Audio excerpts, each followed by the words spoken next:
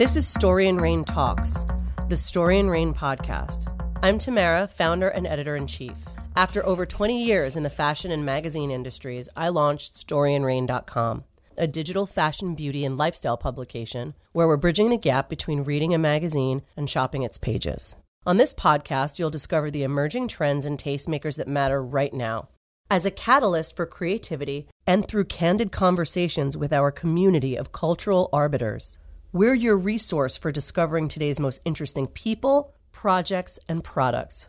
And we'll explore the origins for game-changing ideas and careers. With our high-low approach to style and the belief that there's magic in the mix, we're going to inspire you to live your most stylish life.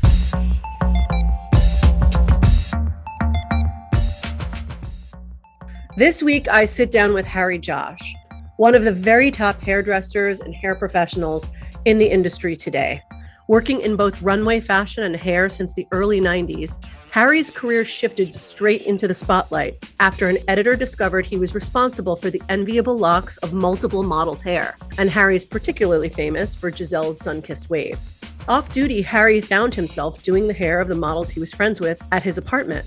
And on the podcast, Harry explains how he was able to be at his most creative under those simple circumstances.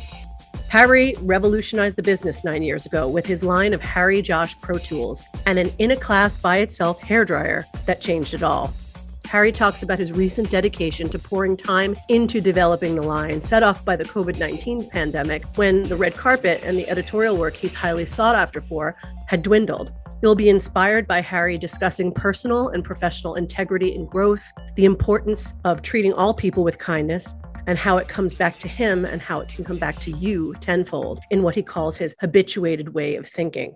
We talk about what he's learned most as an entrepreneur and his advice for those starting out. We discuss Harry's popular Instagram account, a place where he mixes glamorous fashion photos with posts that are sweet nuggets of spiritual growth. We discuss the double-edged sword that is social media and how his approach to it evolves and has evolved. We talk muses and sources of inspiration, meditation, spending time in the kitchen, what hair he's loving now, and I love all the stories about the earlier days in fashion that you'll hear about, and when he worked closely with people like Marc Jacobs, Jennifer Aniston, Reese Witherspoon, Hilary Swank, Rose Byrne, Kate Bosworth, Helena Christensen, Cindy Crawford, Irina Shayk, everyone from kings and queens to NASCAR drivers, musicians, politicians, supermodels, and celebrities of all kinds have had their hair transformed by Harry Josh. Here on episode 97, we share his riveting story. Harry Josh.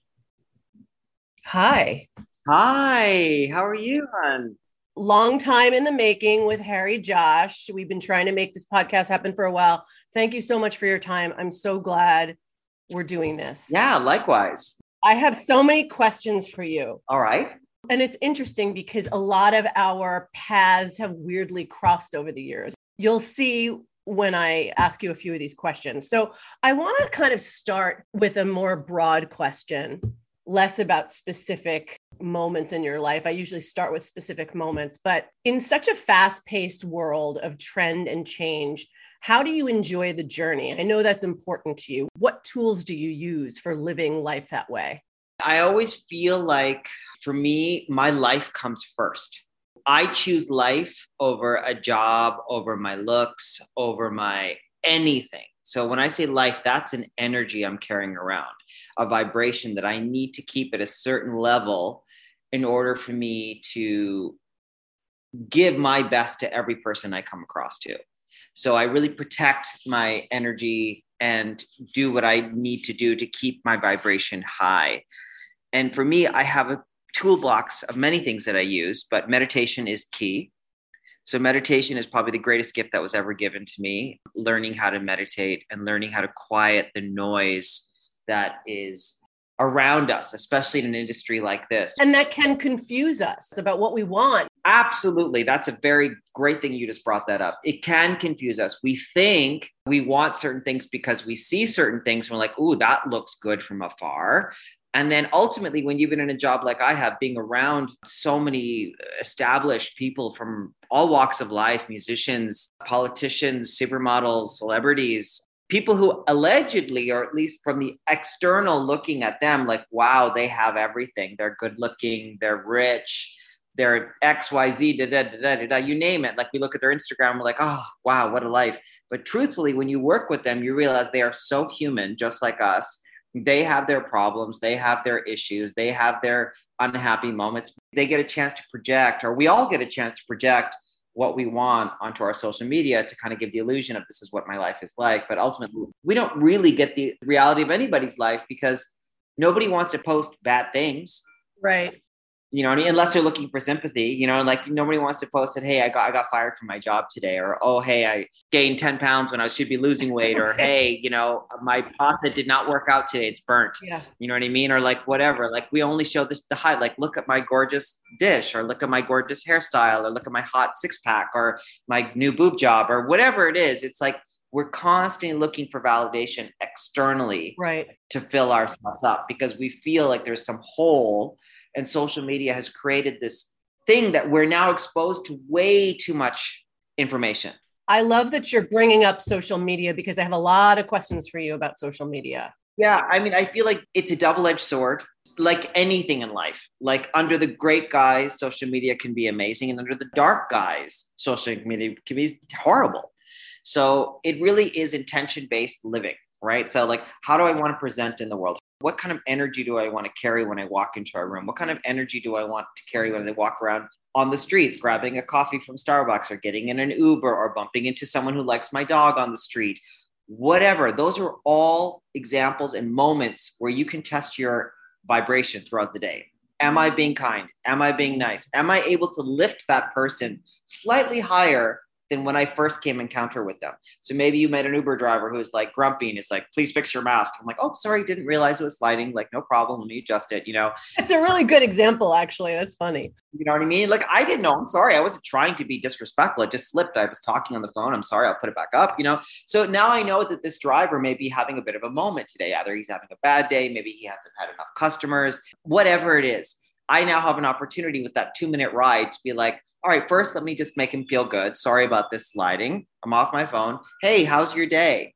Gosh, sure, it's tough out there, right? I appreciate the ride. Thank you so much.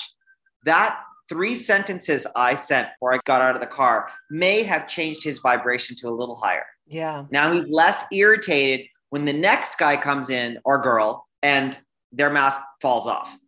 And he's like, excuse me, can you put that back up? He's going to be less annoyed because I was able to elevate him. Now imagine, as me, as a person, and as humans, we have that ability all day long to lift whatever we can do, every little inch we can. We can't make a depressed person happy, but you can lift. So if my intention throughout the day is to lift, that means I can't have any weight on me. And we walk around with weight on us, right? Yes. I can't help you right now. I'm super late for work. I can't help you right now. I just got dumped on. I can't help you right now because I'm so frustrated because, you know, my rent is due. I'm so frustrated because this shoot got canceled because of COVID. I can't help you right now because I'm going through my own bullshit. Okay. I'm not here to babysit you.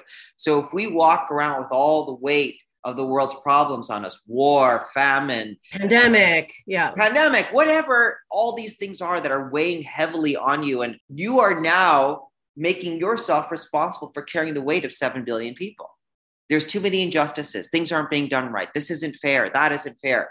So all you're trying to do is balance this weight of 7.5 billion people, trying what you think is to do the right thing, right? Ultimately, I think people are good. I think every person on this planet ultimately is good. There's really not that many dark people, but how we navigate through that noise to be of service is very different for everybody. Yes. And so for me, I think my toolbox of intention, meditation, and a habituated way of thinking have created this universe in which I coast through minefields untouched constantly. Unbelievable. And a lot less suffering to be able to walk through life in that way. Yeah, I mean, I'm not saying like this is something that will happen overnight. I do have bad days, but what I have taught myself or become very good at now that I'm, striding in my 50s is the boomerang time of like disappointment to, hey, it's all fine. I offer no resistance to what is. So whatever is being sent to me, I'm just like, okay. Aren't you pissed? They just canceled you. Aren't you pissed? This person just got the raise or the money you wanted. Aren't you pissed? They're dropping you for someone else. Like, It is what it is. There's nothing we can do about this, and we're going to move on. It's out of my control. Yeah. So why am I going to put any effort, energy, or anything? That literally relinquishing control is the best way to navigate life and try to regroup and be positive all the time. I'm going to give you an extreme version. There's a great book that I read called The Four Agreements by Don Miguel Ruiz. Love The Four Agreements. Yeah. So, and one of those things he talks about, which is a difficult part for people to get, and for me, I suffer still constantly with it, but it's don't take things personally. Yes, that's one of the 4 pillars. And he says, I don't even care if someone takes a gun to your mother's head in front of you. That's not personal. And that's a very powerful thing to be able to accept. It is. We're trying to basically realize that we are not these flesh suits of human blood and origin, that we are an energetic being trapped in a physical vessel of a human. Right. And that this physical vessel of human is here for however long it's going to be on earth. And if you have a quite expansive belief in this, I have an expansive belief. I believe we come back and we come back and we come back until we figure out all the lessons that we need to learn on this earth plane and walk around this earth being nothing of love and light and of service, regardless of the chaos around you, regardless of like people being, blown up in their faces, like literally being able to hold that energy. This is all designed as such. My vibration, walking through the war around me, the pillage, the raping, all around me, if I'm holding on to that vibration, it's emitting a frequency into the ether. Yes. So if all of a sudden those people who are like, imagine a big brawl at a, soccer stadium, right? One of the games, person lost, everyone's beating each other up in the stands. And you got 10,000 people beating up. All of a sudden there's an awakening. All of a sudden this person's like, I'm not going to fight anymore. I'm going to just hold my love for everyone in this room. Another person does that. Another person does that. Another person does that. All of a sudden the vibration shifts. And people who are like pounding people in the face, all of a sudden feel like it feels different in here. What's going on? Look, everyone's calming down. Everyone's like centering themselves. So I know that that's a very annoying and irritating thing to hear when people are like, that's not how the world works. And you can't walk into a bar fight and just, put your hands behind your back and say, this is designed to happen and these kids are going to get into this fight and I can't do anything about it. That's the argument I'm going to hear from anybody who's saying that doesn't work in real life. I've never been in this situation. So I'm trying to live this aspirational way of thinking. Do I think I can do it? I don't know. I've never been put in a position where I've had to test this, but I would hope that I would be able to walk into some kind of situation like that and keep my vibration high and hope that the energetic vibration would emit some kind of something. And then also having some form of forgiveness attached to it. So if someone's coming to me and punching me in the face, I hope that I am as well grounded as I think I am, as I'm on the ground at this bar being pummeled in the face. I hope that I have the strength each time he punches me, I forgive you. I would be able to say that every time. I hope that I have that in me. This is what I study. You can physically kill me, bleed me dry, but I still love you and I forgive you because I know that ultimately you are not your ultimate best self. You are trapped in this human body, conditioned by society, your life, yes, the way you were raised, the way the people around you made you feel. Maybe you had a terrible upbringing. Maybe you were abused and beaten nonstop. Maybe you don't know anything else. So how is this person's ultimate fault? I try to rise above the matrix and be like, okay, I forgive you. I forgive you. I forgive you. And if that means I'm going to die in that bar, I also forgive because I'm just like, all right, well, that was my purpose in this life. I did my best. So maybe this person who's pummeled me in the face, now I'm really just going expansive, but like, let's just say the next morning he wakes up in the news and he's having remorse, right? And then somebody filmed me being punched in the face and the videos were going viral that all you hear me saying is, I forgive you. I forgive you. I forgive you. Yeah. What if that guy all of a sudden has an epiphany and he's just like, holy shit, I saw what I did. And then he becomes a motivational speaker, like a gangbanger who walks around the world and saves millions of kids because he's like, I was abused. I was beaten up. That's why I did it. And now because of this one person I killed, I can change and I can see what he was trying to give me. And now I can therefore change maybe thousands of kids from becoming these attackers. Yes. It's a lofty way of thinking. Is it practical? I don't know. I'd like to think that I would be like that if that situation happened to me. So I do think that ultimately, if we carry a vibration of love and service around, no matter what the situation, and try not to judge, that's the biggest thing, right? If someone's beating up someone, you want to judge the attacker, right? Yes. You want to judge the person who's punching your dog in the face. You want to judge the person who's pulling your mom's hair and slapping her. Like, you want to be like, hey, don't do that to that person. But it takes another level of consciousness to be like, I forgive you. I get it. You're a fucking mess. And I'm sorry that someone I know or myself had to be the subject of this abuse. But if you can rise above it, there's something so magically transformational. And that is really ultimately where I want to live my being. The question really was like, where are these tools? What do you use to kind of get not caught up in all of it?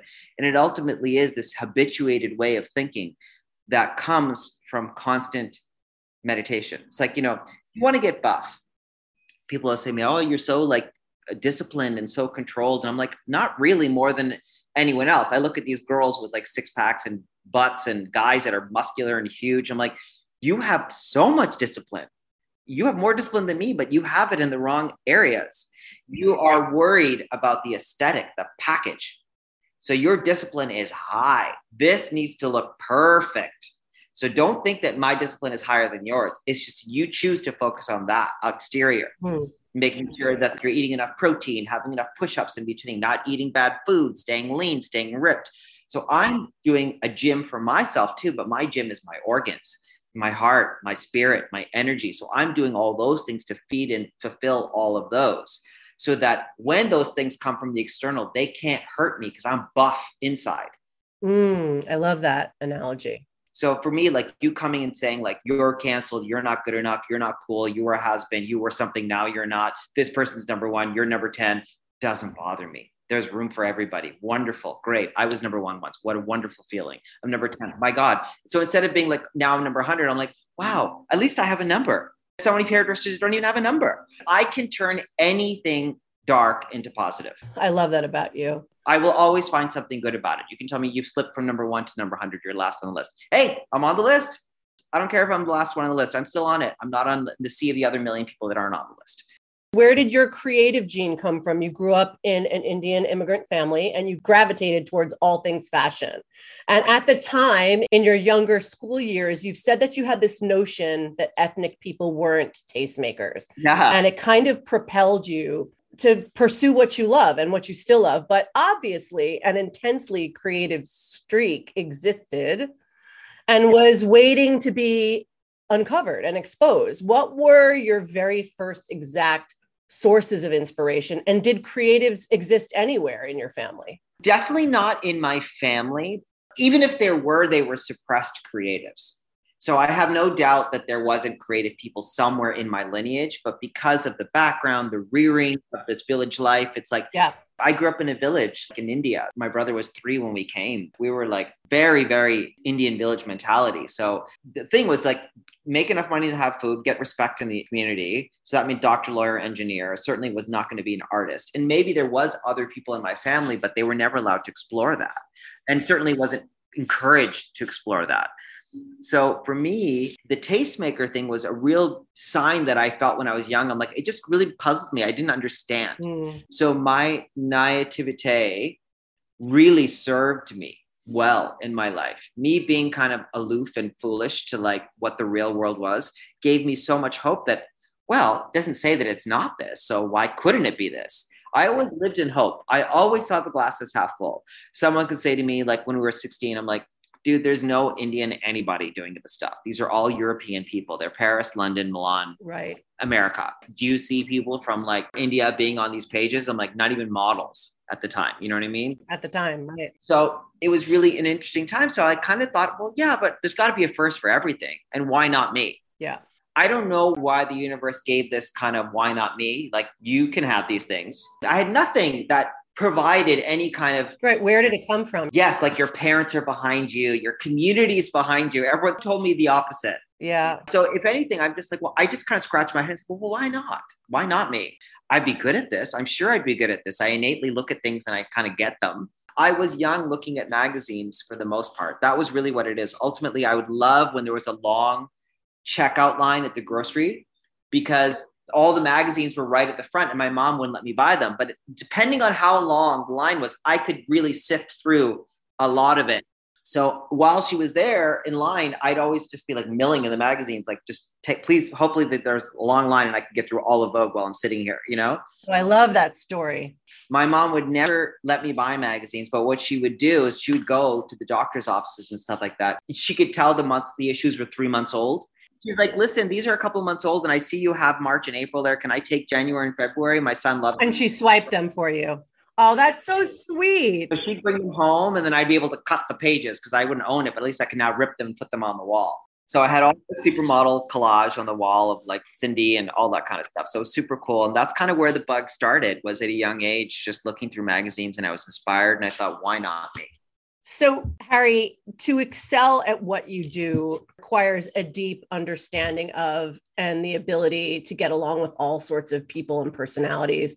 And in school, back to school time, you have said that you tended to be Switzerland and the kind of person that was friends with everyone, bridging the gaps between groups and cliques. I can relate. I was the same person. Do you think that that way of learning to move through school friendships and relationships primed and prepared you to be so great at achieving ideal connection with the people you've worked with over the years? It's sort of helping you in turn be successful, whether working as a casting director in your life, which we're going to talk more about, or on set, or the high profile people whose hair you do. That must have prepared you and served you. In more ways than I can imagine. Like, all of our rearing happens so young. The habits we create at a young age really do carry with us. So I'm so grateful that I had this insight as a young person in school to being like, hey, don't pick sides for anything. Don't judge anyone. There is no good group, bad group, popular group, bad group. Like, you know what I mean? Be neutral. Be nice to everyone. And when they talk bad about another group or another section of people in the school or whatever, don't engage. Don't engage. Walk away, say something nice about the other side, and walk away. You were open to being friends with all sorts of people. And in turn, you learn so much about different types of people rather than always. The respect level for different types of people was so big because I understood, like, once I kind of hung out with like rough kids and I saw their home, I'm like, oh, I get it. These kids, like, I see how their parents are with them. I'm like, no wonder they're so badass at school. Yeah. You know what I mean? Like, their dad's mean as hell. Like, you know what I mean? Like, and I got to witness that. And then you saw like other kids who were like the bougie kids who had like the nice cars and the, you know, cabriolet and like came into school. Oh my, like, the cabriolet was the car at the time. That's so we're funny. the same age. So yes, we are. That's so funny. That's the references are the same. But, you know, you saw them pulling up to school and they had different upbringing. So like the fact that I was like Mr. Neutral in school, like, you know, hang out with the rough kids, the rock and rollers, the hipsters, the cool people. I just knew life would be better if everyone just got along. And I knew that if I could be the neutral person in the school, I mean, I ran for student council as well. So I was like the vice president in school. So I was definitely an active member of school and someone who wanted to constantly bring people together. And what ended up happening is on our graduation night, it happened. And I was the catalyst of that night. I had brought all the cliques of graduation community together on the dance floor. Oh, I love that. I graduated in 1990 and Vogue, Madonna was the song. So I, unbeknownst to anybody in my school, literally started voguing on the dance floor. And like everyone just could not believe it. Well, let's just be clear. I do not know how to vogue the way you see people vogue on like proper like pose and stuff like that. But my version of an 18-year-old or 17-year-old kid doing like whatever that was. They were like, look at him. Yeah. And I was just ballsy. Like I created a circle. I was by myself.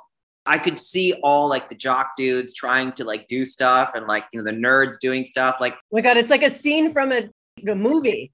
It's Can't Buy Me Love, African Anteater Dance. It's Can't Buy Me Love. When you said cabriolet, all I could think of was Can't Buy Me Love. I know. And then the African Anteater Dance. And then everyone's doing it. Right. And then so that's what ended up happening. It was that kind of a moment. And then after it was done, just everyone being like, dude, you're the coolest. You're the greatest kid in here. Thanks for bringing everyone together, blah, blah, blah. So it was just a really nice feeling of that. So I knew at a young age that that was going to serve me in anything I did. It just solidified my way of thinking and also my never ending non-race to get somewhere. Yes. Society puts such a timeline on human beings to achieve certain things by certain days and ages and markers. And if you don't have that, all of a sudden you're like considered not successful. or not, you didn't get it together. You didn't get married when you were supposed to. You didn't have the baby when you were supposed to. You didn't have the career when you were supposed to. You didn't buy the property when you were supposed to. And so we're all burdened with these things of what society is telling us. Oh, at 40, I should have this. At 35, I should have this. At 45, I should have this. And it's like, says who? I removed all of that from my thinking, that there was timelines on anything. Why couldn't I still find my dream partner at 60? Like, I don't have a limit of like, oh, I'm too old now to find that. Like, I don't think like that. Right. I'm like, it'll come when it's supposed to come. And as long as I'm vibrating at the right frequency, the universe will keep giving me things that are on that same frequency.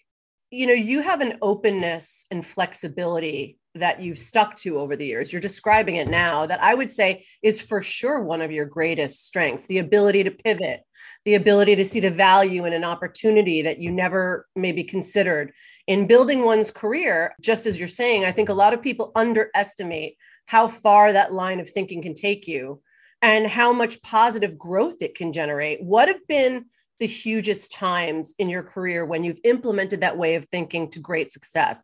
Not without a rocky road, of course, but ultimately achieving what was great. I think I've had many examples of how this way of thinking has served me in many ways. Some of them I'd like to just keep sacred just because I can't even believe they happened. You know what I mean? I understand that. Wow, how did this happen to me? Like, I prayed for this and like, my God, it's just happened, you know? Like, yeah, I do believe intentional thinking can bring you a lot. And ultimately what your end goal is makes a difference. So my goal is never for me personally. My goal is for the collective planet.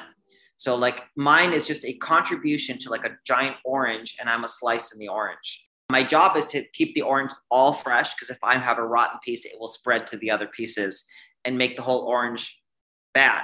Yeah. My job is to keep myself clean and juicy and wonderful and full of like no toxic energy. The universe does not respond to what you are saying. It is responding to what you're thinking and feeling. You can walk around saying, I'm great, I'm good, I'm so kind, I love people, you're wonderful, but you don't feel it. You're a fraud. You're walking around saying all these things, but ultimately you're not really vibrating at that frequency. You're doing it because you think that's the right way to think. And if I say this, then maybe people will respect me for thinking like this. But your actions speak a lot louder than your words do. How you behave, how you think, how you emote, how your feelings are vibrating all day long. Are you sad? Are you happy? Are you grateful? What is going on in your thinking? Because whatever you're doing is manifesting outside. So whatever you're feeling, something is going to happen out here in the ether from what's going on inside. I'm making shit up just to give an example. Like, let's say I help a woman on the street. Her whole food bag is wet and the bottom breaks and it's all coming through. And I see her and I, stop and I'm like, oh, I have a bag in my back, an extra one here. I'll help you put it. I give it. So I give it to her. She walks away. Now I don't make the connection because I've done a little bit of good juju just, out there. But now I've gone to the bank to go stand in line and the line's really long. And all of a sudden I'm like, crap, I'm not sure I have enough time for this bank because I have to be at my meeting at X o'clock. Then all of a sudden, 2 other operators come into the room and all of a sudden the line's gone. So for me, I can look at that bank opening as a residual effect to what I just did on the street. So that woman has nothing to do with my karmic, but the universe is keeping score. The earth is watching, so I'm imagining this. I'm not saying this is happening, but in my mind, I have this game that I'm like, listen, the universe just saw what I did. If it wants to serve me here and create this opening so I can deposit the check and get to my work on time, it'll do that. And if it doesn't, that's okay too. And so as this way happens, now I just gave you an example of a woman on the street and then it coming back to me at a bank, which has no connection at all. But I want you to think that this is how it's worked in my career and in my life as well. So anything that I've given externally out to people with no intention of somehow serving me, solely to serve others, with the intention that the universe knows, like, oh no, he's not trying to build his ego here. He's literally trying to let them have it. You know what I mean? Like, have the power, have the success, build the collective consciousness of the planet. That is my dream, is to be of service to the collective. If we all have this thinking, then we can pretty much have a different existence on the planet. So if I'm doing anything like that throughout the day in any arena of my life, I know karmically it's being put into a bank, a karmic bank. And that will be shown to me as needed.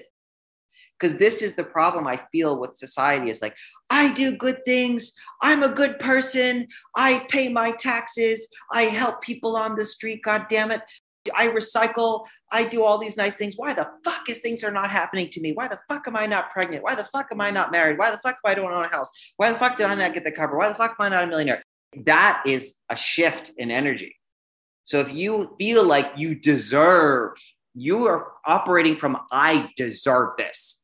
I have done this. So give it to me. The universe does not respond to that. The universe can only respond to, I'm giving because I want nothing in return. Mm-hmm. I want to be of service.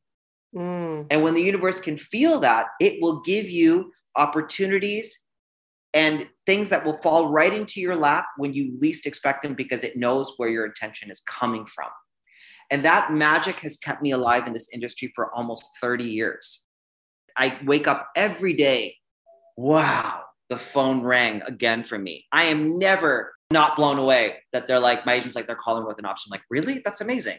I'm not available, but I can't even believe they're still asking. That's awesome. So I walk around with that feeling constantly of gratitude, like, holy crap.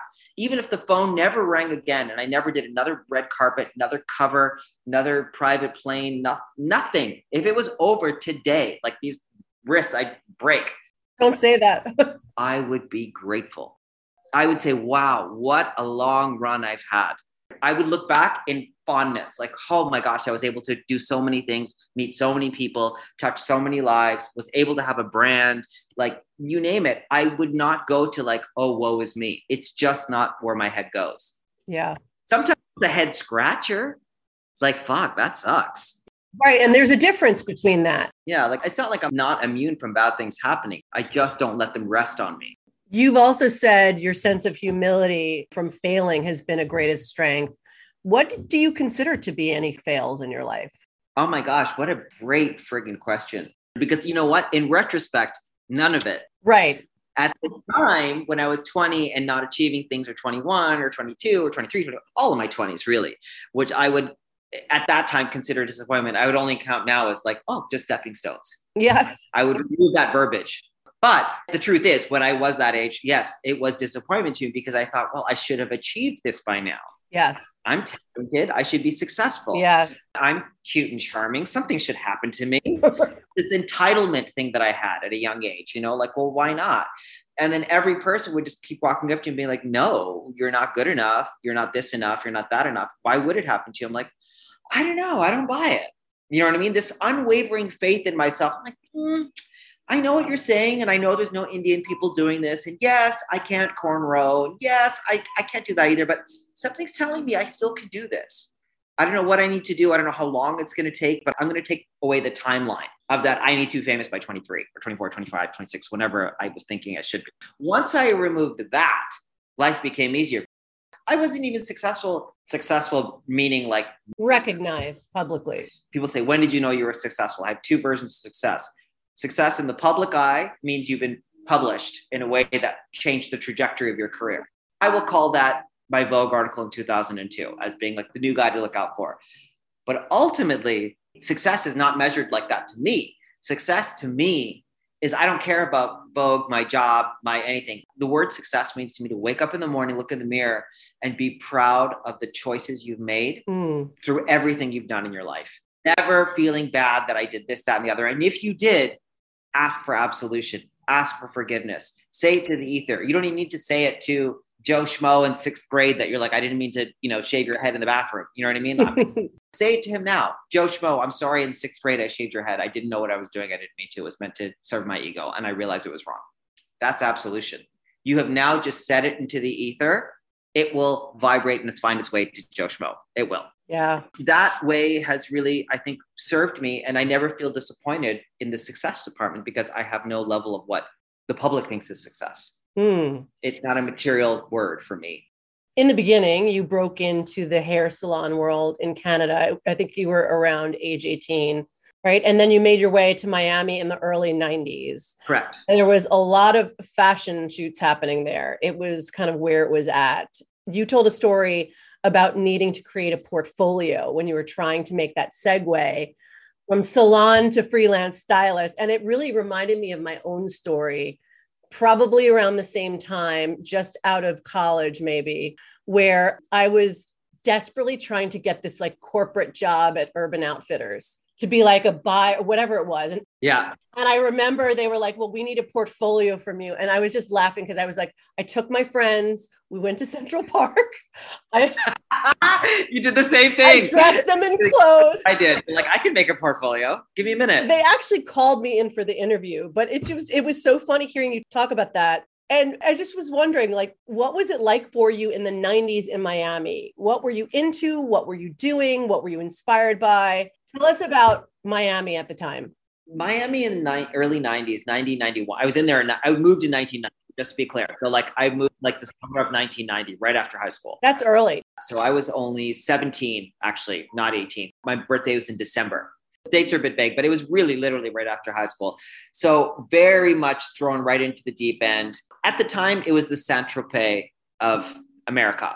It was chic. You know what I mean? Like Gianni Versace was building a house there. He hadn't even bought the mansion yet, but he was constantly there looking at properties. So he was around. All the magazines were shooting their Vogue, Allure. You know, I saw Pelly Mellon walking around the streets on Ocean Drive. So I knew all the players that were there from afar. They didn't know me, but I knew who they were. So it was definitely a cool place. It was definitely high fashion. And I was all over it. And it was still the 90s, so it was still Glamazon Central. The dark kind of CK1 shit didn't happen yet. That's right. Grunge didn't quite hit yet. So it was still like big hair, lashes, you know, like the whole 9 yards. George Michael video. It was awesome. It was just full on drama. You know what I mean? Like lots of hair, lots of makeup. It was just fantastical on every level. And that was super, super cool and super, super fun for me. And I did learn a ton. I made my own portfolio, which was rejected by everyone in Miami, of course, because they're like, this is not a portfolio. This is you taking snapshots of girls with updos. Yeah, right. This is not a portfolio. And I'm like, sorry, well, that's what I have.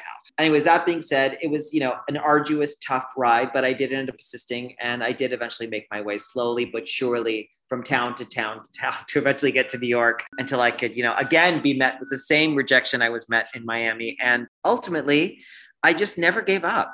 I just thought, you know what? I enjoy this process. And even if I never achieved it, I enjoyed all the stages that went with it. A lot of people who don't want to start at the bottom, like you're just like, I don't want to be there. I want to be here. So they're constantly looking here, waiting for this, but not enjoying any of the stages that are actually super fun along the way that you're going to look back when you're here and laugh at those moments. You're like, oh my God, remember when? Yeah. But you were just too busy being unhappy in that space to remember how precious it was that we were down to the last dollar and all we had was the baguette and we split the baguette in half and found a roach on the street and smoked the joint, like whatever, you know, whatever your little stories are going to be from you suffering in New York to try to get your dreams.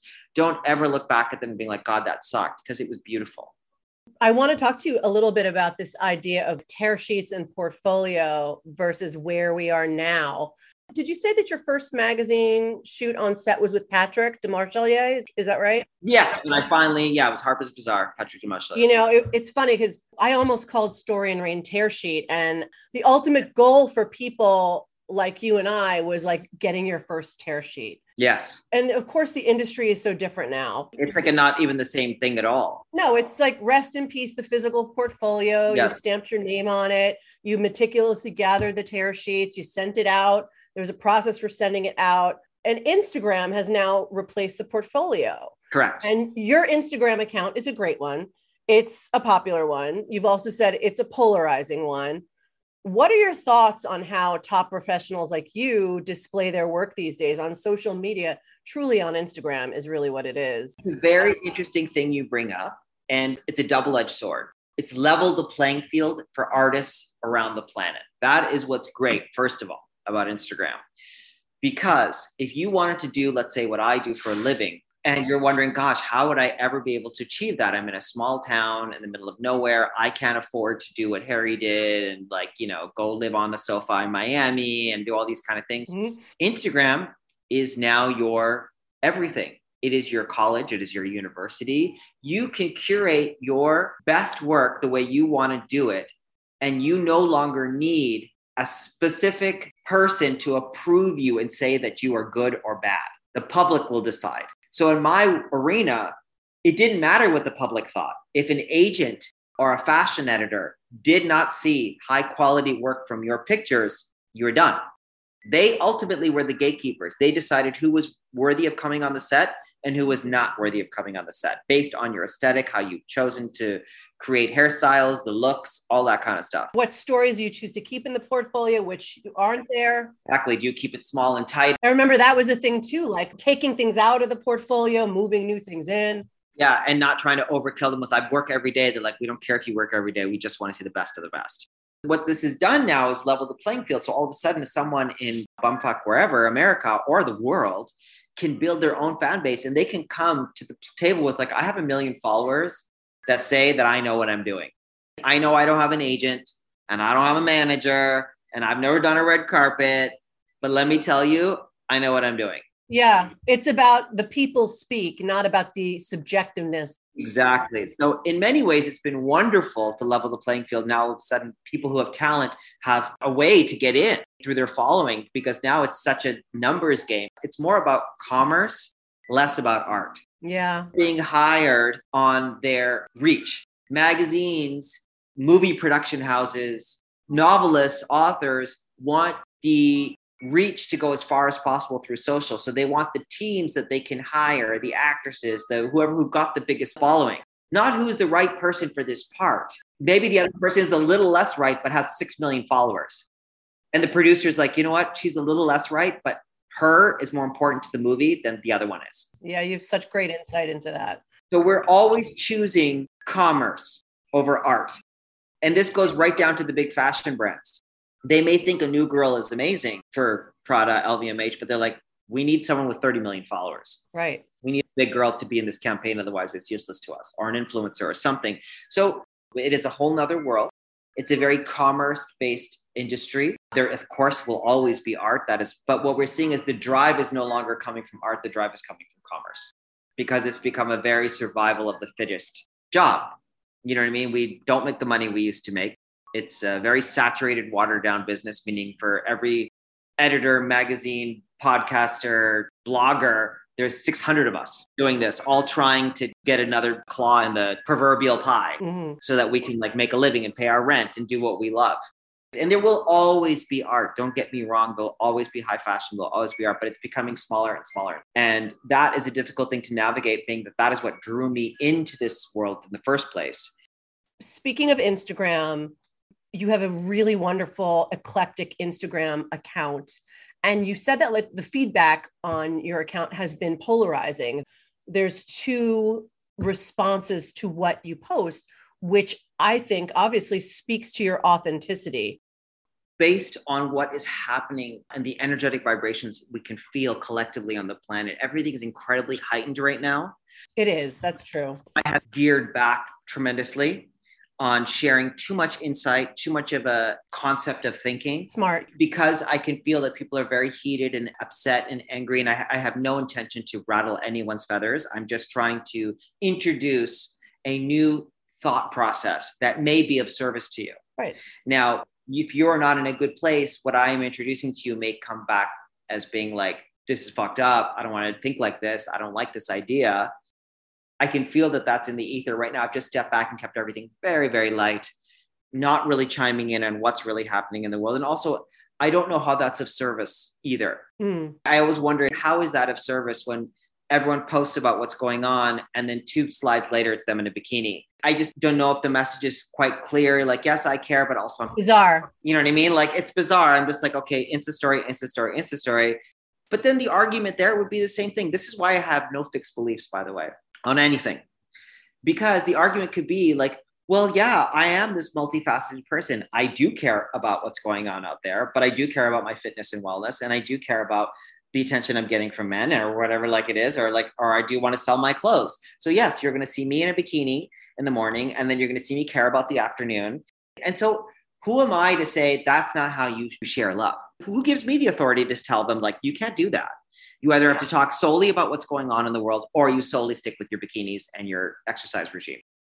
We as a society are so quick to judge everyone on everything they do. And we have this kind of hive mentality that we've created where the cancel culture is out of control. Everything's out of control. Like, you know what I mean? It's like everyone just kind of hives together to like attack. attack. Yeah, it's a world of judgment right now. World of judgment.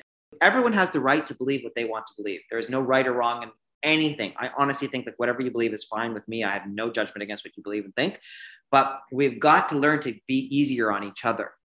I see it as a community. I see the hate that not on my page, but I see other pages. Like, people will post something thought provoking and it almost makes me applaud them and be like, hey, that took balls to post that. Here's some applause for not even having an opinion, but creating space to think outside of the box that we're living in.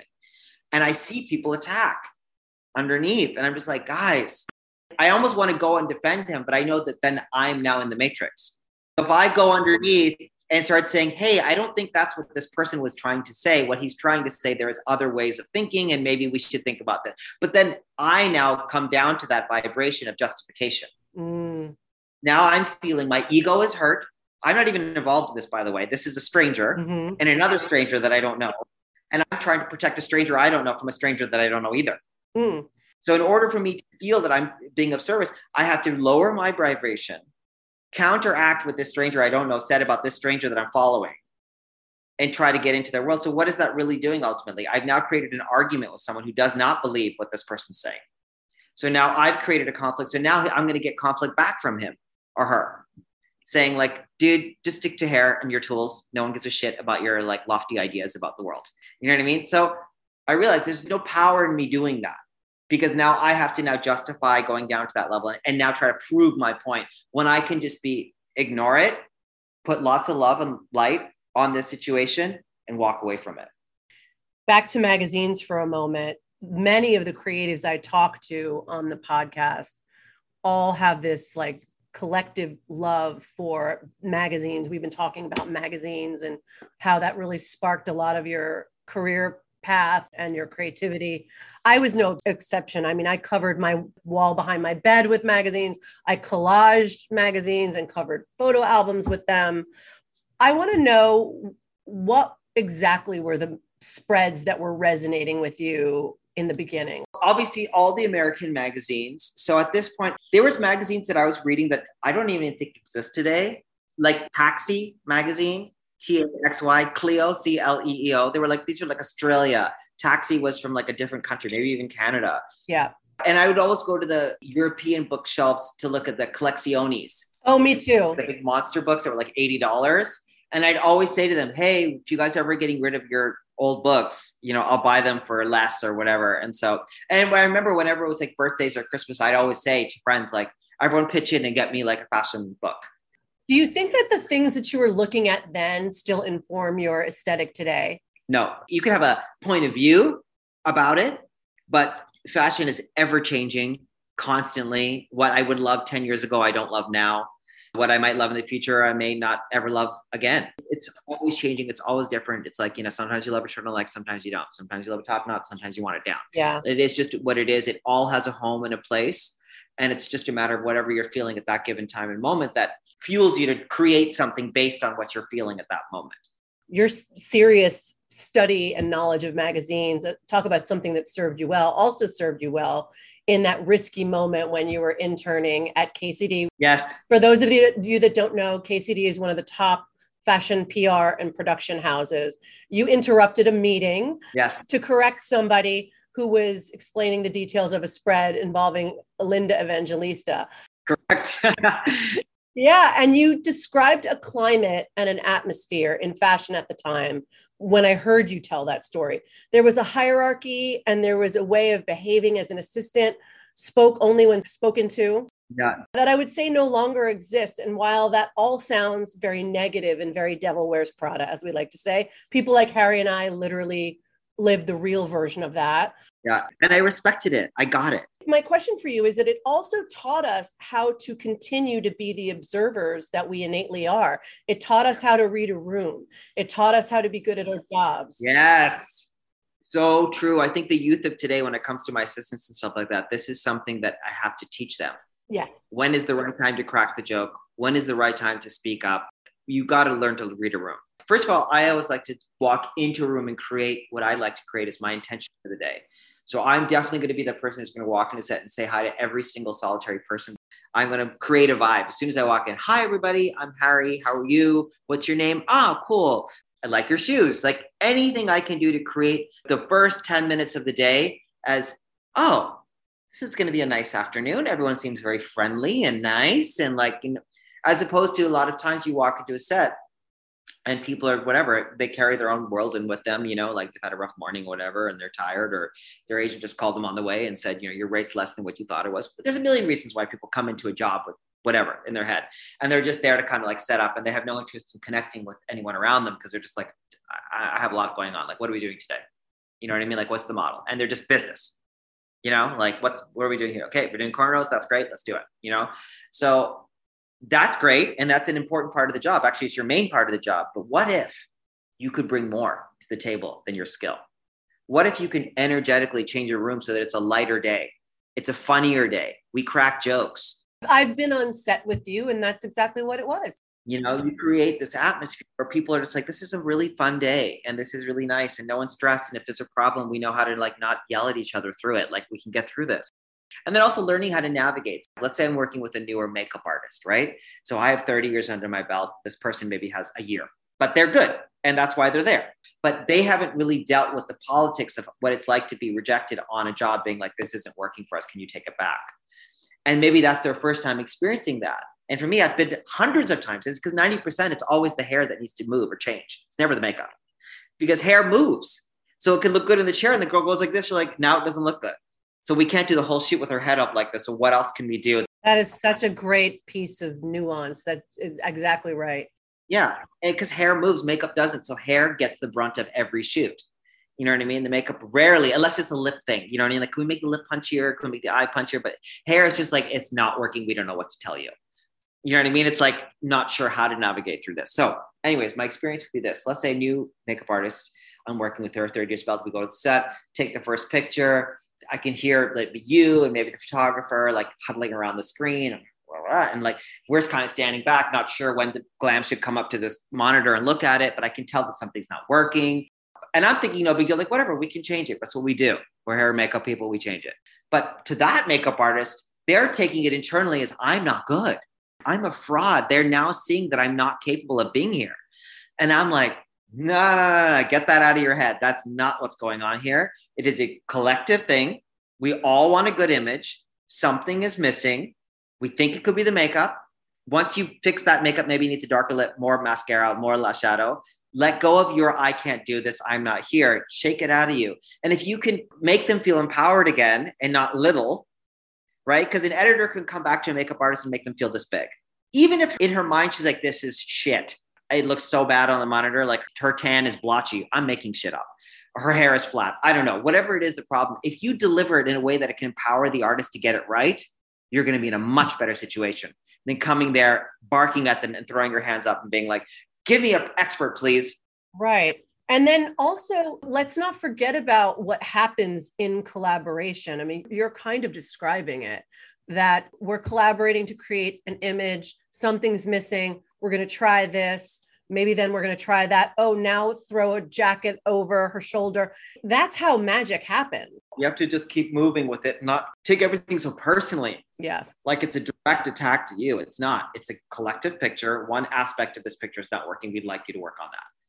I want to talk about the salon. So eventually, when, you know, we talked about the fact that you transitioned from Miami to New York in pursuit of wanting to work in fashion, and you ended up on Madison Avenue at the illustrious Peter Coppola salon. Mm-hmm. And, you know, with your out of the box thinking, that's where you ended up meeting somebody who would then connect you with that job at KCD. So I just want to stop for a moment and talk about that very special era in hair salons in New York at the time. I needed to be at every single one of them. Yeah. It was Bruno Desange. It was Peter Coppola. I used to go when you were there, I'm sure. I mean, like these were all the top places. Frederick Fekkai. I mean, like these were all the big places. And at the time, downtown wasn't fleshed out the way it is now. So if you wanted good hair, you had to go uptown. You got funky downtown. You got like cool East Village haircuts. But if you wanted like a good blowout, good color, you went uptown. You did not go to a Lower East Side or East Village or West Village shop. You went straight to Madison Avenue. That's where everyone was. That's where the elite movers and shakers were, the designers, the stylists, everybody was up there. So when I was working there, it was really an incredible serendipitous opportunity where I just kind of relented the fact that I would not be in fashion. I'd kind of come to the point, I'm like, listen, it's okay. I guess I'm not going to be around fashion because I've given it a lot of tries. It's not really panning out the way I want. Hey, there's nothing wrong with being a salon hairdresser. I will go back into the salon world. I love it anyways. Went into the salon world. I was an assistant there and I was washing hair and blow drying hair for certain people. And this one woman, as we mentioned earlier, was the president of KCD. And she was a regular client who came in like clockwork, and all the assistants flocked to her because she was incredibly generous. She was a very, very big tipper. So everyone would run every week for her rotation to be like, I want to blow dry her. I want to blow dry her. And ultimately, I wanted to blow dry her, not for the tip, because she would have these binders in her lap that said like, Prada, Marc Jacobs, Louis Vuitton, Gucci. I'm like, wow, what does this woman do that she has tentacles to all these big things? And she told me she's a fashion producer. I didn't really know what that meant. She explained it to me. And then a light went off. I'm like, wow, I would do that job. Forget hairdressing. If I could be back in fashion being a producer, which I just understood was a job. I didn't even think of that as being a career. Like, I'm like, that's a job. Like, they're like, yeah, we produce shows, lighting, stage, sound, hair, makeup. I'm like, just everything exploded when she told me. All year long, we're doing this. I wanted to do, I'm like, this, I forget salon work. I want to do this now. So then I had to break my way into her. And every single time she'd come every week, all the assistants would fight for her because it'd be a rotation of like, you get her this week, then you get the next week. But I was like, no, it has to be me every week. So I'm like, I will give you the tip. So when it comes to the desk, I will give it to you, but let me have FaceTime with her each time. Oh my gosh. I love this part of the story. So I got the FaceTime. I watched her blur out after her color.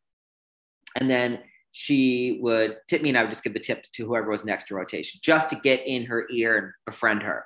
Finally drove her nuts enough to the point where she's like, fine, like, here's my number, get started. And that's kind of like back to the story of where you already know. And it's a great story. At KCD, you started off, I believe, interning, and then you went straight to being a casting director, right? Junior casting director. And then for one season, and then I went from assisting to actually getting my first show 6 months later. So it went incredibly fast. Well, you eventually worked with Marc Jacobs when Marc Jacobs was designing for Louis Vuitton. Yeah. I worked at Interview magazine at the time, and Interview and KCD had a very close relationship. And the way I've heard you describe KCD is a lot like what Interview was like at the time.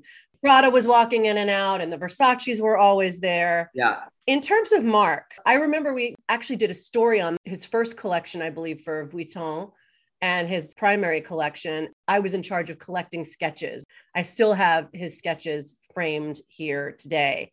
What is it like to work with Marc Jacobs? My gosh, the man is a mad genius. Give us a story or a moment, because I can only imagine. Is inspired by literally anything. And he is definitely someone who knows what he wants. He does not vacillate.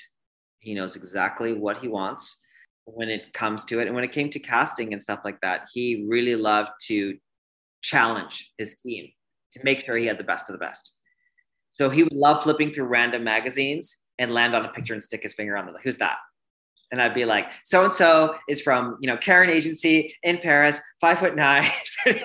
Like a Karen Agency. Yeah. I just had to know everyone. He's just like, do you know who this is? Do you know who this is? Do you know who this is? I'm like, yep.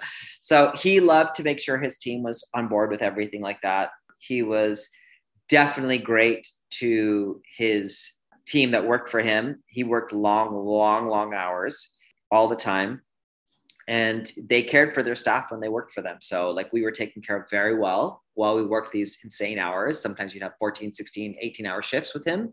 He wanted anyone to go home because he's like, I'm not going home, so I want everyone to be here with me, And he just wanted the moral support system. And then what they would do, they'd be so good to the staff that they'd always order like really nice food or like massages or like just things to take care of the people that were taking care of him. I love that. Like him and Robert, his partner, were very, very generous to the people that worked around them. And it really made for a really beautiful experience to be part of that team for a long time. Listen, there's always chaos, but that was not a bad thing because the chaos turned out to be very, very exciting to be around. And you're experiencing genius. I'm experiencing genius. There's so many shows that I've seen where I'm backstage and the show's just about to start. We're talking like music is going. and Mark has an idea. I remember one show where Devin Aoki opened the show. The music started and he wouldn't let her get out because he decided he wanted to cut the crinoline on her dress shorter. Like last second. And I'm like, this was not planned. The music has started. I'm like, she's got to get out there now. And he's having a creative moment. So it was super cool to witness that kind of stuff, like him just being on his hands and knees and tying the shoe differently than what he had planned it to be, or tying something around the waist that wasn't supposed to be there, or whatever. You know what I mean? So it was super cool to be around someone at that level and just see how they operate, see what gets their creative juices flowing, and also realizing that everything is creative and everything is possible and it can come from anywhere. He can get inspired by a friggin' ham sandwich. That's beautiful. It really is. He's just a very inspired person. As a casting director, you were friends with many models, including Giselle, and you started doing their hair in the downtime between show seasons. This kind of marked the beginning of another career transition that would happen for you, one back to hair, where we find you now. And you've worked with everyone from models to, like you said, politicians, entertainers, celebrities. Can you just name a handful for the sake of this conversation?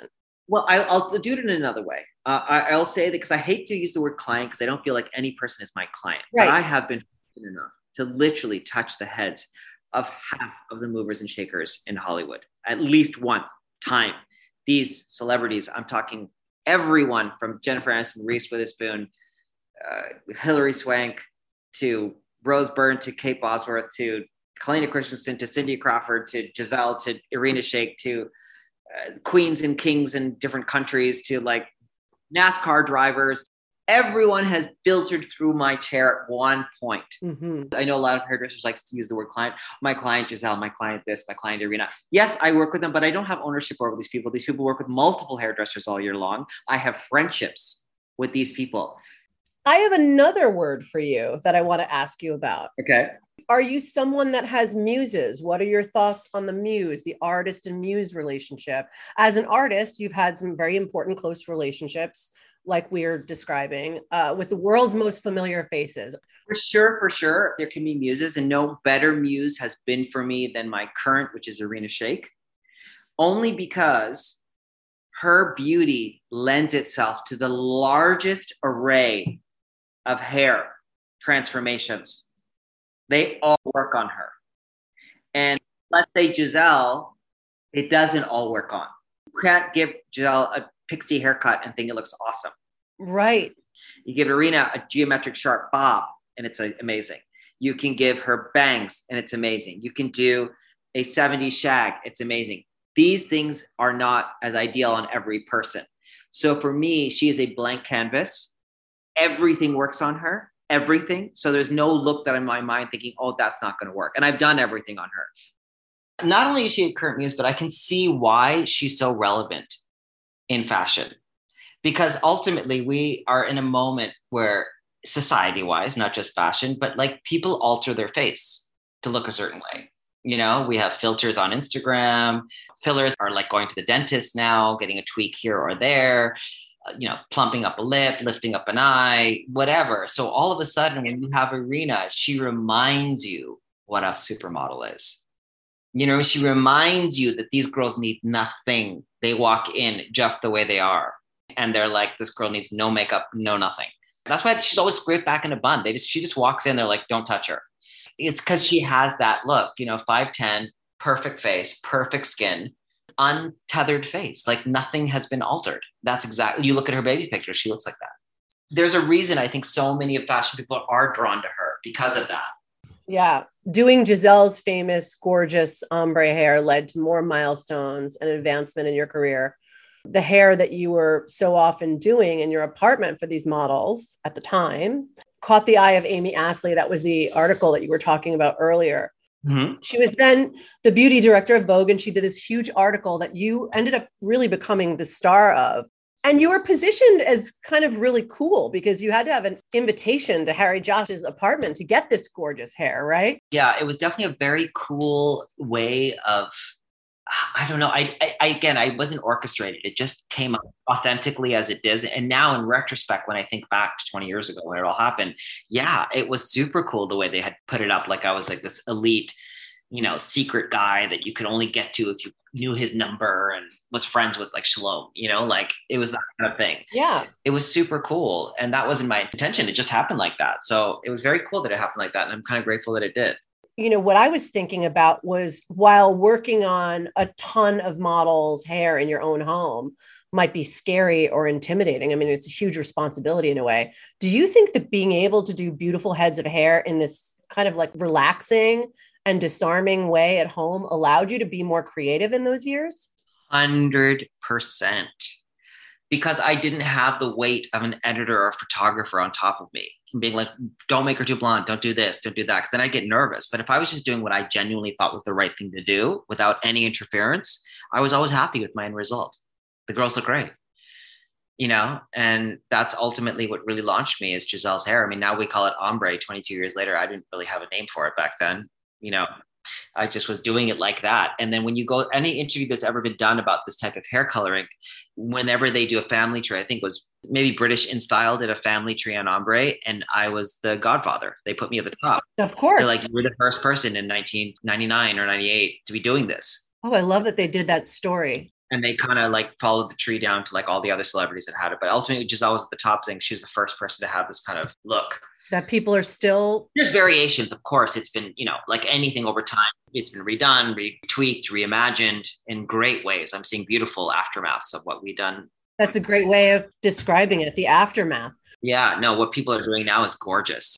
If I have anything to do with like the beginning of that inspiration from the photograph, then wow, I feel so lucky that I was able to contribute to global hair color. 100%. Harry, what is your creative process like working on editorial, working on red carpet, when things have to come together quickly and when multiple parties are involved? It starts usually with the subject, right? So, and everything has this different variation, right? So like if I'm working, let's say a red carpet, I'm going to use that as an example. Those have become very high, big jobs now. Not your weekly red carpet, but like a Met Ball or like a Oscars or something like that, So that kind of process for me starts very early. It's not like an editorial where you kind of just walk in the day before and you might know like, oh, we might need extensions tomorrow. We're doing boho, like that kind of thing. This is a more like a couture hairstyle. So we're looking at, what's the dress like? Who is the designer she's wearing? What looks would work for this designer that still are going to be different and strong enough? Like, you work with Burberry, he hates hair makeup. He doesn't want hair makeup. So like, how do you make it work and make it strong, but still give the brand what they deserve their talent should look like, but still get enough, hoopla out of it that you feel satisfied as well. It's taking into consideration all parties involved. You have a designer, you have a subject who's going to be wearing this. Maybe that subject has a very high profile husband or wife that you have to now consider what they're going to look like next to this person. There's a lot of variables that you have to think about. Will this person's head look good 360 or should they look forward the whole time?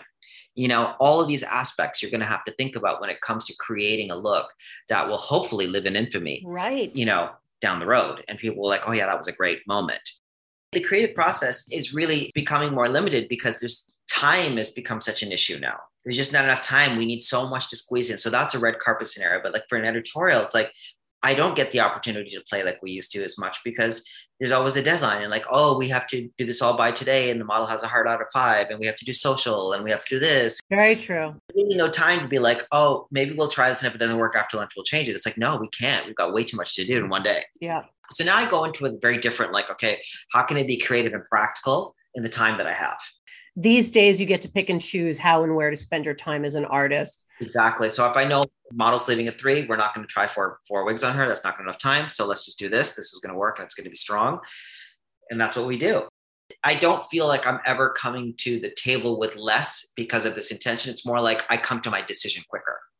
What types of jobs do you like working on now? You really have a hugely successful product line that has made a really big mark in this business. And we're going to talk about that next. But aside from that, what types of jobs are you choosing to work on these days?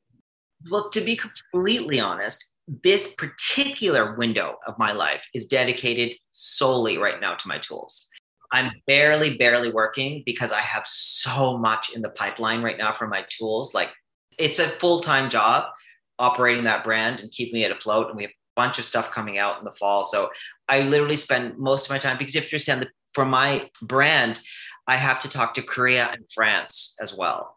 So my time zones are a little out of the whack. So that's why early mornings are always great for me. Yes, I get that. Most of my vendors are halfway around the world. So I'm already up at like 5, 6 making phone calls. Yeah. For me, my focus is my brand. It's my legacy I'd like to leave behind.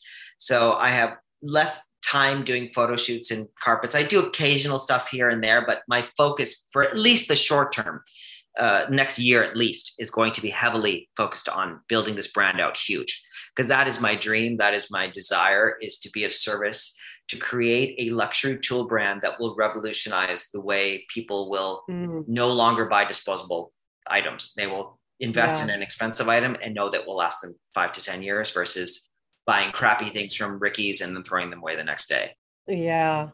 In the beginning, investors basically eventually came to you about making your line of Harry Josh Pro Tools. How did you approach the opportunity? Do you remember your thinking at the time? Hugely. As a matter of fact, they didn't come to me for tools. I'm with CAA, which typically represents actors and directors. But they do have a little division called Lifestyles. And this Lifestyles division were a group of people who they thought could be who did a lot of TV segments, because I've done the Oprah Show and the Today Show and Good Morning America, blah, blah, blah. I do a lot of that stuff. So they like to think that those artists can go further than what the average salon hairdresser or editorial stylist can go. So they had come to me and they said, we want to do a wet goods line with you. Wet goods mean gel, shampoo, hairspray, styling out products. Oh, so it started with wet goods.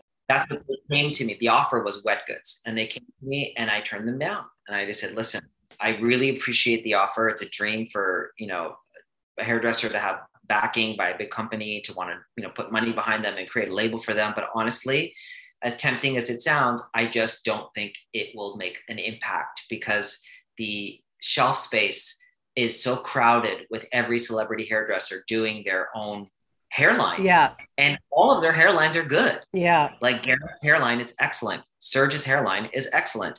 Orbe's hairline is excellent. Yeah. Orlando's hairline is excellent. Chris McMillan's hairline is excellent. So it's I'm now fighting for shelf space against people that have bigger audiences, bigger everything. And I'm like, it just doesn't make sense to me. And I said to them, I'm going to pass. They said, well, what would you want to do? I said, honestly, I really think that tools are where it's at. There's no hairdresser behind tools. The tools that all of us use are being created in labs by engineers and PR people. And I'm like, I want a hairdresser to come up with the way these tools should be made and invented for hairdressers. What year was that, Harry? 9 years ago. When that hairdryer came onto the market, it really changed everything. I remember it. I think I was going to Serge's salon at the time. It definitely was a mark. I at the time had launched probably one of the most expensive hair dryers on the marketplace, which is, $300 or $400, or I can't remember what it was, but it was the most of the time. And it's because it was hand assembled in France and nobody else was doing it like this. So I was trying to bring craftsmanship back to these products so that people would be like, oh, it's expensive, but you're not paying for his name. You're paying for how well it's made. Did it take a long time for them to shift from wet goods? Oh, yeah. Well, they said no. They walked away. They said it's way too expensive to do the way you want to do it. And I said, I understand. And they left. And that was it. And then 6 months later, they came back and they said, listen, we want to work with you on any level. So if tools is what you want to do, let's talk about how you want to do tools. Wow. These are divine opportunities in life where you have walked away trusting that the universe will bring what it's supposed to.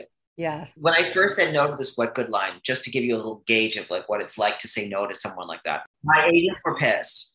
My agents were like, you fucking idiot. You know how hard it was to bring them to the table? These guys are about to drop a huge chunk of cash in your pocket to build your brand. And I just said, yeah, but I just don't think it's worth it. I don't think they're going to be happy as investors. It's not going to make them money. And I'm going to have to hustle tenfold to compete against my friends. I don't want to do that. So I didn't want to be a part of that system. I wanted to kind of create a whole nother thing that was going on. You had a lot of conviction about this. Did you ever feel, oh, what did I just pass up? No, I've never felt like that because I trust every decision I made. Yeah. That it was the right thing to do. Certainly I've obviously gotten job options and I can't do them. You know what I mean? And then I see it and I'm like, yeah, that would have been such a good job to do, so nice. But then I let it go immediately. I'm like, well, you weren't available. So whatever, you've got stuff to do. It's no big deal. Let it go. What have you learned most from becoming an entrepreneur? Oh my God, there's nothing better than being your own boss. Nobody will care like you care. Nobody. Yeah. About anything. I mean, that's the same for your magazine. You know what I mean? No one's going to do what you're going to do. No one's going to work as hard as you're going to work. Yeah, the process of that is beautiful because you get to really make what you want to make. Totally with full integrity and full, like, I have full control over the launch product. So it makes me feel really good that I know I'm not just putting something out there that's a piece of shit just to make $1. It's actually good. And I know that any review that people would try it would be, they're like, this is a good product and he is delivering on his price. What do you believe your strong suit is as an entrepreneur? Integrity, 100%. I would never make something just for a profit. Never.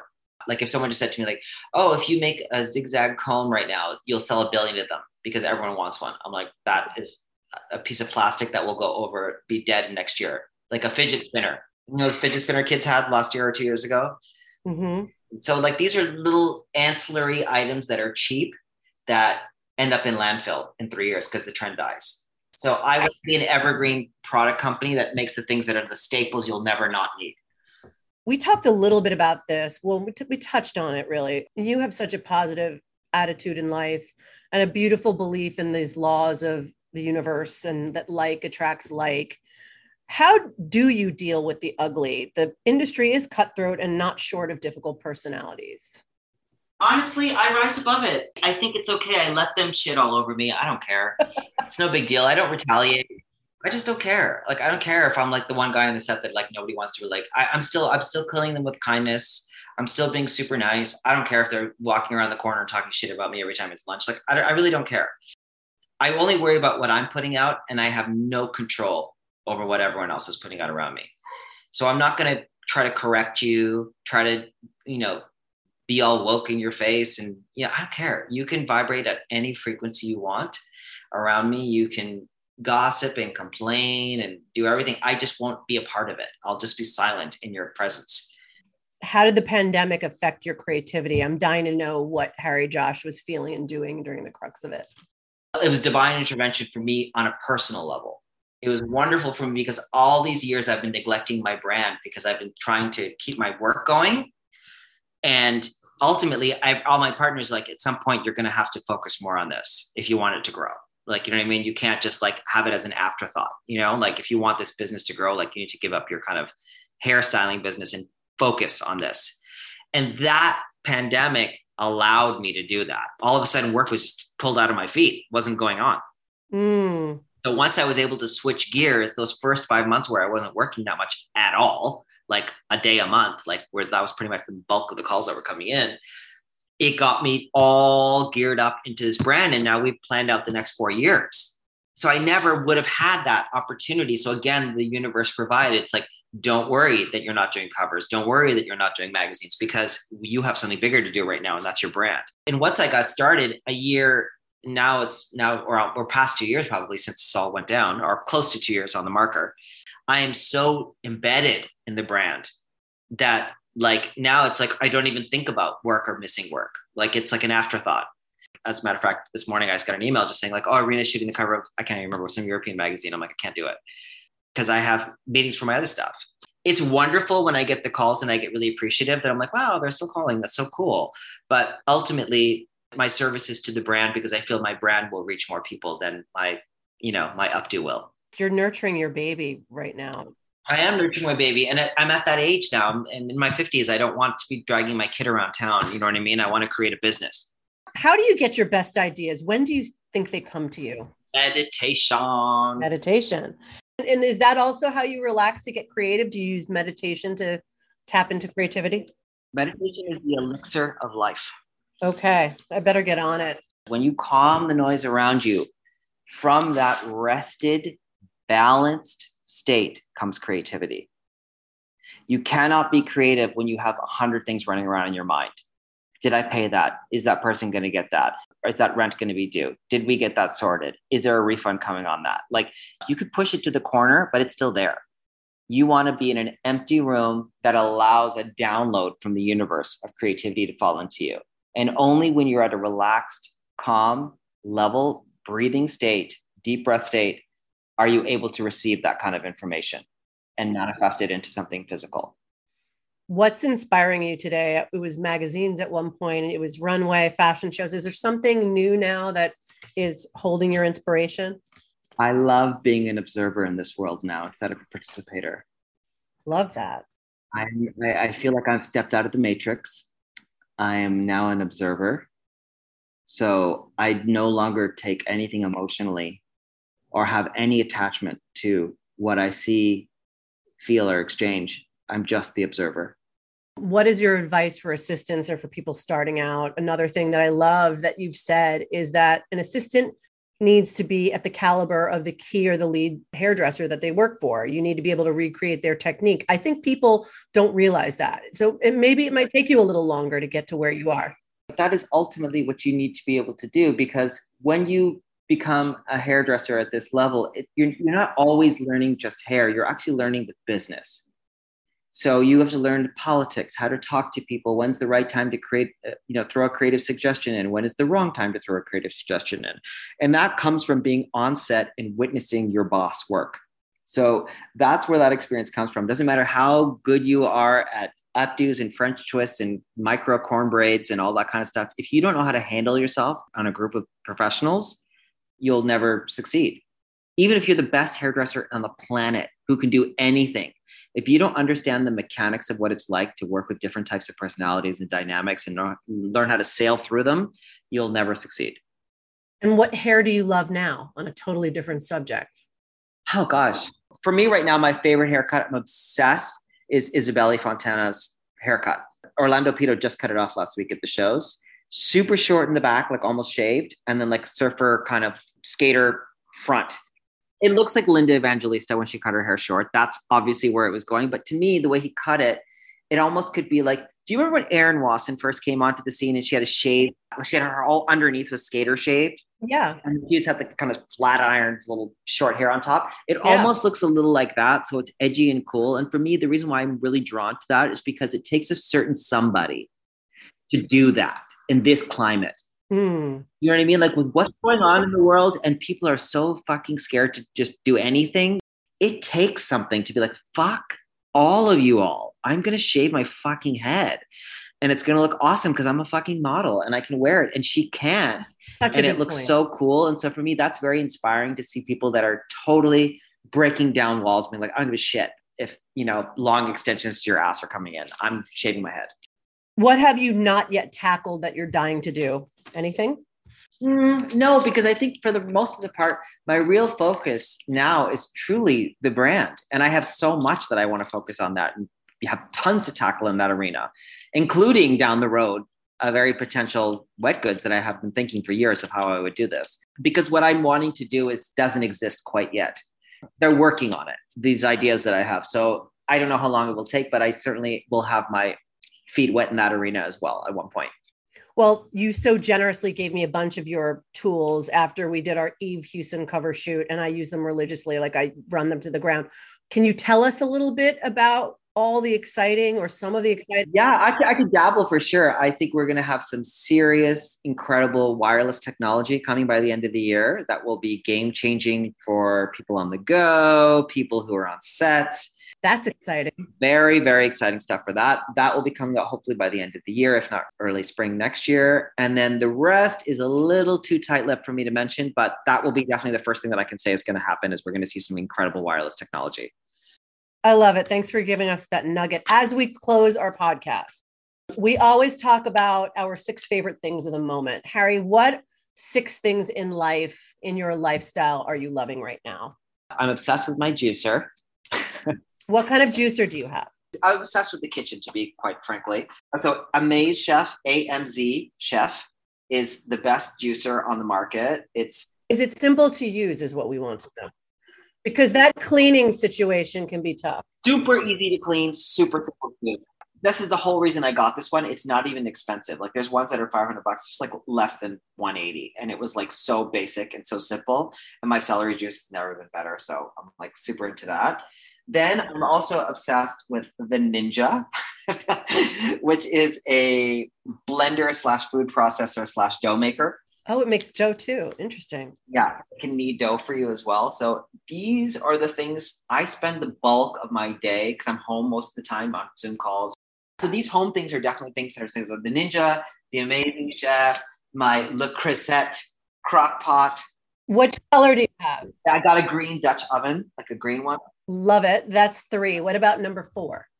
And then I would say my incense that I light daily is the cinnamon projects. I love cinnamon projects. I love how it looks. I'm very big on scents and sound. I also have a sage stick that I have constantly lit every hour on the hour. I just love the smell of sage going on in my house all the time. And then lastly, I would say my last obsession of the current moment is Inventing Anna on Netflix. We love Inventing Anna over here too.